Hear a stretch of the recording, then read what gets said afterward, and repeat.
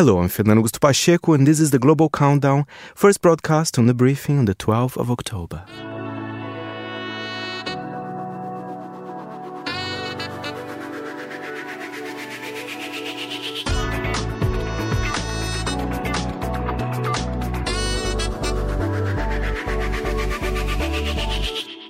Yes, it wouldn't be a Thursday without Monocle's own Fernando Augusto Pacheco to bring us the Global Countdown. The time, Fernando, is now, and I gather, although you always serve us up something special, particularly significant Global Countdown ahead in the minutes to come here on the programme? It's incredibly special today. And first of all, Tom, one thing I can tell you, London is booming this October. And I say this as well because this Saturday, Madonna will start her celebration tour and London will be the first concert of her tour. And of course, it was an accidental first show because she had a near-death experience. So the show was supposed to start in Vancouver. But, for reasons of destiny, she's starting here in London. And I prepared for you a chronological countdown of some of Madonna's best songs. That is all very exciting. But just briefly on that, she did have this flirtation with serious illness. We understand she's fine. Obviously, you'll be checking out both nights of the show here in London town, but we can be assured she's fighting fit. She's clear to go. There's no more jitters or worries about the great lady's health. She is clear to go, definitely. And for the first time, Tom, she's going to perform her biggest hits. She was always very proud of performing the songs from her last album. She didn't like that idea, but I think this time is a celebration. Apparently there'll be a mixture of theatre, of play, but everything's been secretive so far. I very much look forward to Saturday. Well, we might be starting therefore, if we look at her anthology, way back, think about it, Fernando, it's 40 years ago nearly? 40 years. Her first single was Everybody in 1982, but that's not our first song. We start in 1984. And by the way, it's not 5 songs, it's 6 songs today because I just couldn't do it, 5 songs only. 1984, from her album Like a Virgin, I decided not to choose Like a Virgin, which is also another iconic track. But I think this song that we're going to play now, established Madonna as this icon. And in fact, for the following decade or so, she's known as the title of the song. It's Material Girl, of course.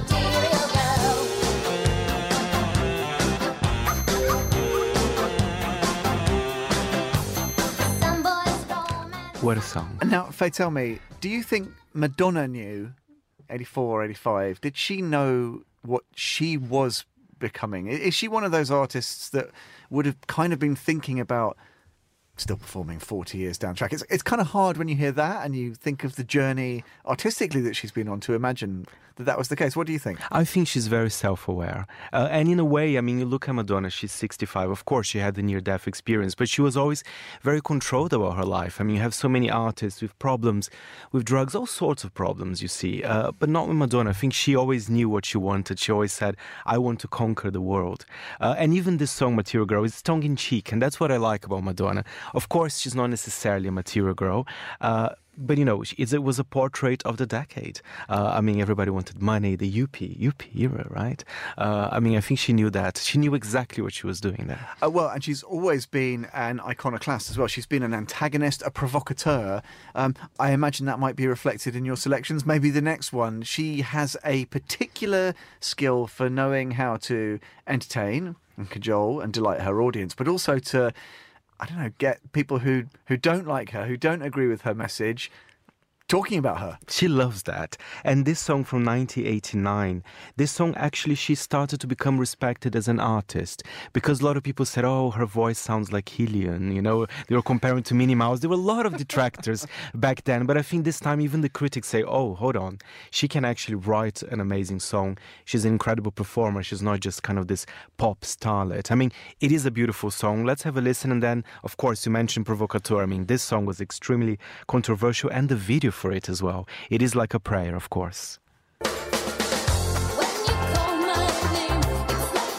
little prayer. I'm down on my knees. I wanna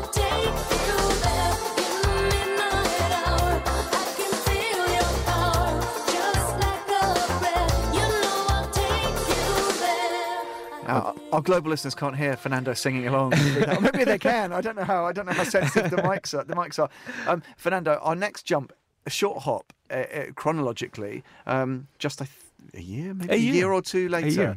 And yet it marked a real change, I think, tonally. You talked about the video in terms of the aesthetic, owning the space a bit more, and again, moving maybe a little bit away from that controversy to more confident as an artist. Is that unfair? Or Lots of confidence. She started to play with kind of house music as well. I think this song is very iconic. And one thing, this song was inspired by the voguing clubs in New York City. So she also used a lot of gay culture. And there's one thing about gay culture with Madonna, Tom. I think today, people, they very easy brandish someone like a gay icon. I mean, Madonna was really a true gay icon. I mean, at the time in the 90s, I mean, we'll talk this a little bit later as well, there was the AIDS crisis. I think she was quite open about it in a way that at the time, not many artists did that. But this song, I mean, it's still influential. Beyonce actually reworked a little bit one of the verses of this track. So, I mean, we're still dancing to it. It's the incredible Vogue from 1990. Greta Garbo and Monroe, Dietrich and DiMaggio, Marlon Brando, Jimmy Dean, on the cover of a magazine. Grace Kelly, Harlow Jean, picture of a beauty queen. Jean Kelly, Fred Astaire, Ginger Rogers, dance on air.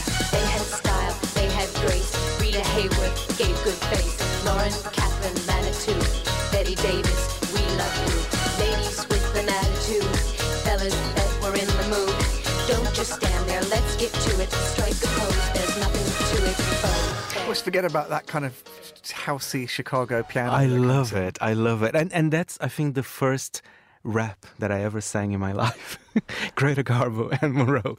It's a very good song. It's kind of, it's not rap as it was perhaps originally devised. And I should just say, when Fernando says we're still dancing to it, he was. Yeah, I wasn't so much. But Tom, one interesting thing about Vogue, the video was directed by David Fincher. One thing that Madonna always does very well, she uses the best artists to help her, the best producer, the best video. That's remarkable about her. She does have a very good vision for what she wanted, and she hires definitely the best people. And I think lots of artists who have real longevity, decade upon decade upon decade, they have this singular pursuit of the music. They're interested in the cutting edge, in continuing to innovate. There's never a laziness about it. And say what you like about Madonna, and I have bandied a few things around.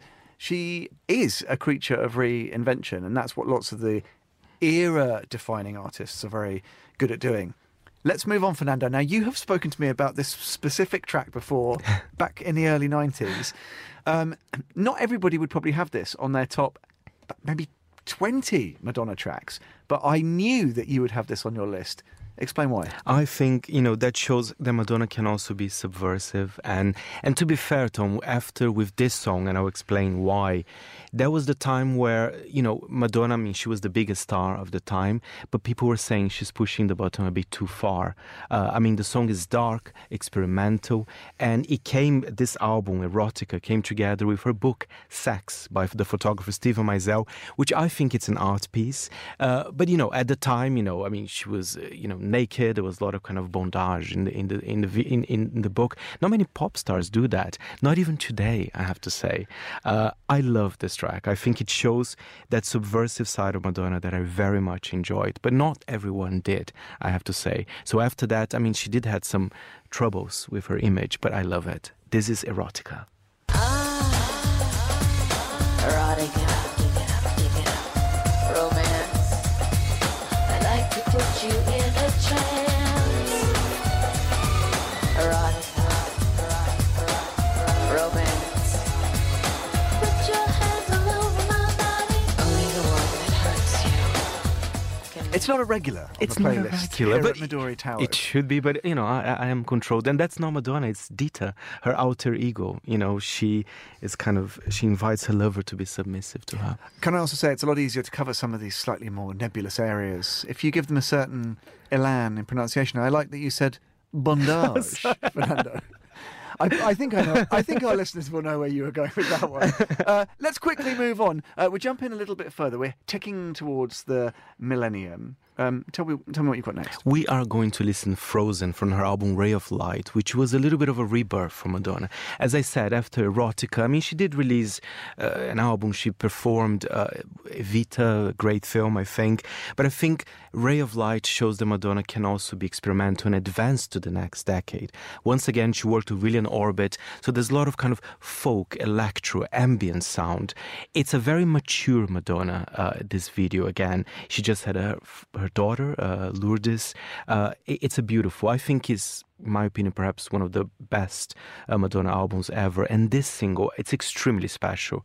The video for it, she shape-shifts into a flock of birds, into a black dog, directed by Chris Cunningham. What a song. And again, quite mystic and mysterious as well. But it was still number one all over the world. That's, again, that only Madonna can do. This is Frozen.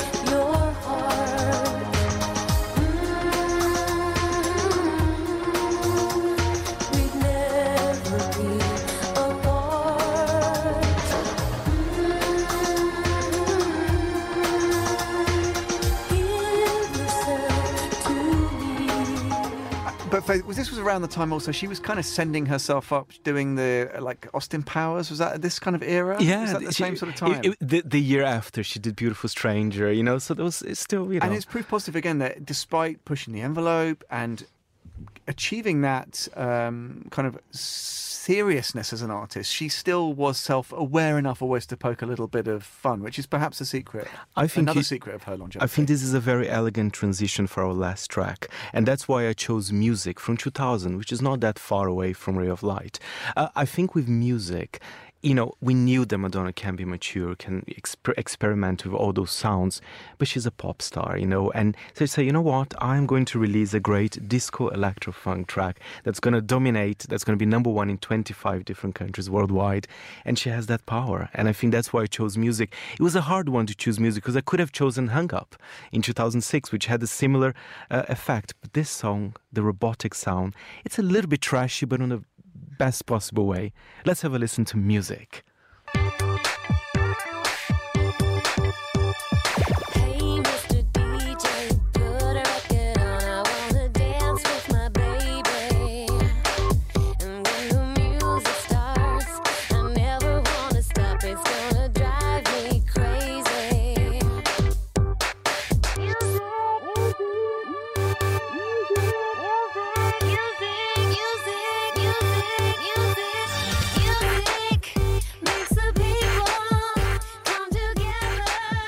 Fernando's absolutely loving this. He's breathless. Fernando, let me just say, I don't want to antagonise you, but a cynic may say, hang on a minute, you've picked your 6 favourites or 6 great tracks. You've only got up to the year 2000. We've had a quarter of a century since. Is the great lady on the wane creatively? I will give you the floor to dispute that. Not at all, not at all. As I said, it was very hard to choose the last track. Hung Up from 2005, but even if I may say her last album, Madame X from 2019, I thought once again experimental. She was living in Portugal. She collaborated with different artists. I think it's a great album. So no, I think she's very much creative, and I very much look forward for her next album. Maybe I have to do a second Global Countdown special, Madonna. I mean, it's your fault. It's agreed, Fernando. On a scale of 1 to 1,000, how excited are you about not just Saturday night, but then Tuesday night as well? Yeah, it must be close to 1,000. It's my job. It's 1,000. It's 1,000. It's not even close to 1,000. It's just pure 1,000. I'll be there Saturday. I'll be reviewing the show, of course, and I'll be back on Tuesday as well.